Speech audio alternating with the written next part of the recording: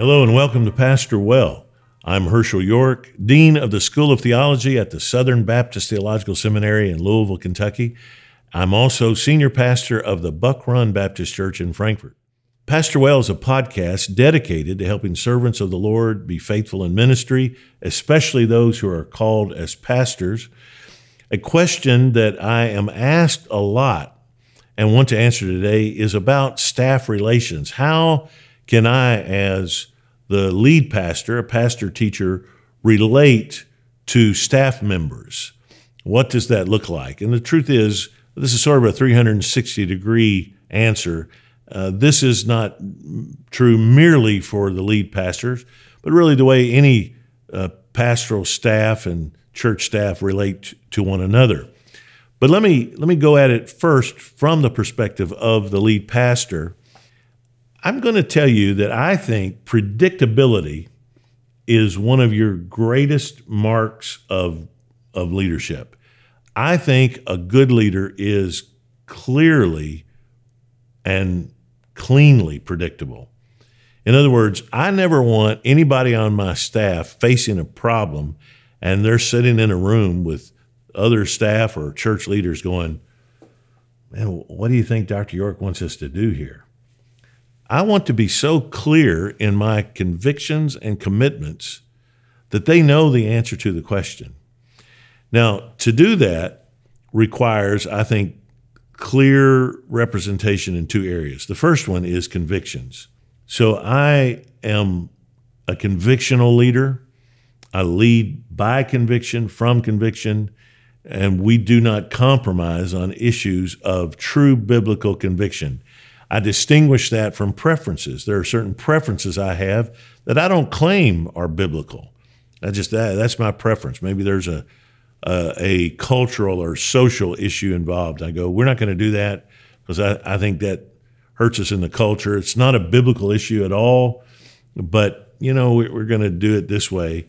But the biblical conviction trumps everything else. Now, within my biblical conviction, then the second area we think about is what I would call pragmatism. What works? I'm never going to compromise my convictions for pragmatism. But within my convictions, I'm always saying, what's the best thing to do here? What accomplishes what we want it to accomplish best? How can we do this in a way that gets the task done in a way consistent with our beliefs? Now, when you walk your staff through that over and over and over, eventually you don't need to be in the room. That's what they're asking. Is there anything about this issue that violates our convictions? Okay. If not, then what in this issue works or doesn't work? And that's the conversation the staff have, even when I'm not in the room. I'm going to make a confession here. I've been senior pastor of Buck Run a long time. I've not been to a finance committee meeting for years. And it's not because I don't care about our finances, and it's certainly not because I ignore them. That would be at my own peril. It's that my finance team and my executive pastor know clearly the convictions by which I've led us, and then they know the pragmatic kind of application that I want made in our church. So I don't have to be there. They're never going to cut our missions giving. They're not going to do it. They know that violates my convictions and the convictions established by our church. They don't even talk about it. They don't bring it up. So I don't have to be in the room. And they manage our finances really, really well. They've got a track record of doing that. I have entrusted our executive pastor to represent me, which he does superbly. He knows my convictions and my commitments, and he knows my pragmatics, and he represents that well. The committee knows it. And man, they've done a great job taking care of our finances. They look at every single check written. They make sure that everything is done according to what our church has voted on in the annual budget. Why do I need to be there? So again, this takes years. You don't do that year one. I'm in year 19. And we've been through a relocation and a building. And so we've had plenty of opportunity to exercise those commitments, those convictions, and those pragmatic decisions so that now we really trust each other. And I know I don't need to be there unless they ask me to be there for some specific reason. And so I would tell you, you've got to be real clear in your commitments and your commitment to conviction and to pragmatic, what works. The other thing you've got to inculcate with your staff is a sense that we're for each other.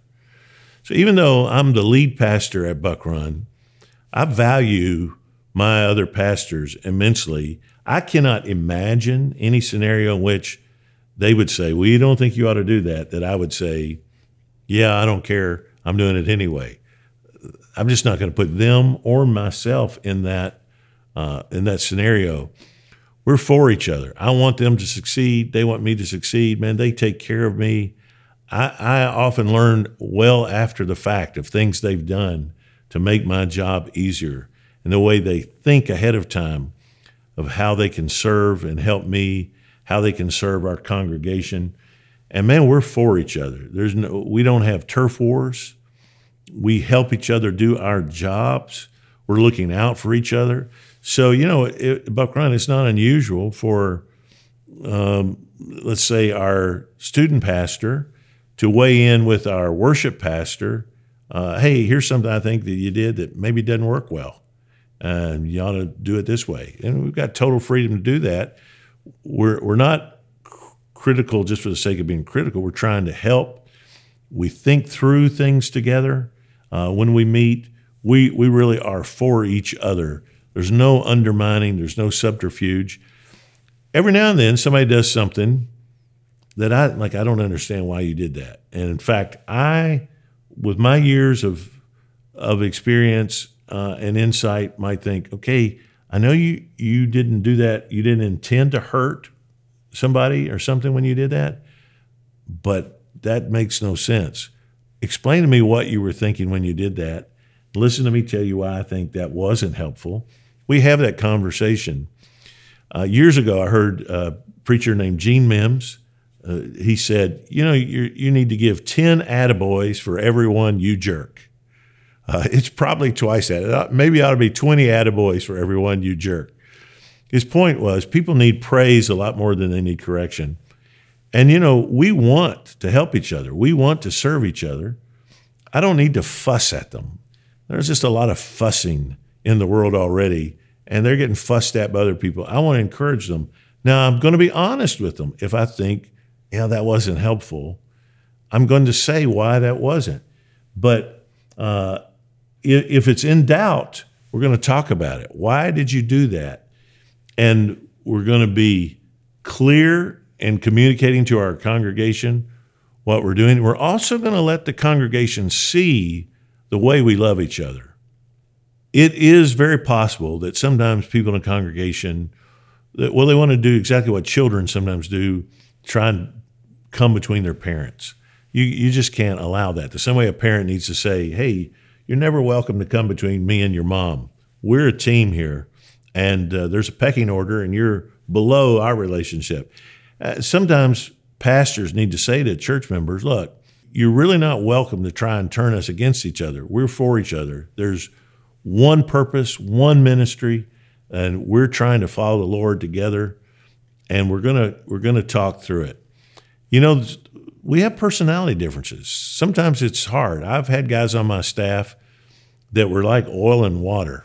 They were super talented, and sometimes you get really highly talented and opinionated people in the same room. They're going to have differences of opinions. And this is where you've got to coach them through the way to disagree, the way to love one another, the way to affirm one another, encourage one another, and to remind each other we're for each other.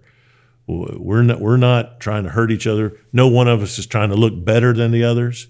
In fact, we're sometimes trying to cover up each other's mistakes and faults, not in a bad way, but I'm just saying what we're not doing is highlighting someone's weaknesses. Like Noah's sons, we walk in backwards sometimes to cover their nakedness, and we're not talking to church members and saying, man, he just drops the ball a lot. We don't do that. We have the conversation with each other. And furthermore, I would tell you that when we know we're for each other, we're clear in our convictions, that's when you can really empower staff to make decisions.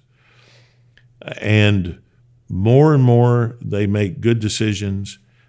I affirm their decisions. We talk about those decisions, and I can just trust them entirely. And God really uses that. That just creates a healthy balance in the church. The church sees, man, our pastors love each other. They're for each other. They're serving the Lord. And any one of us can say that relationship helps each of us to pastor well.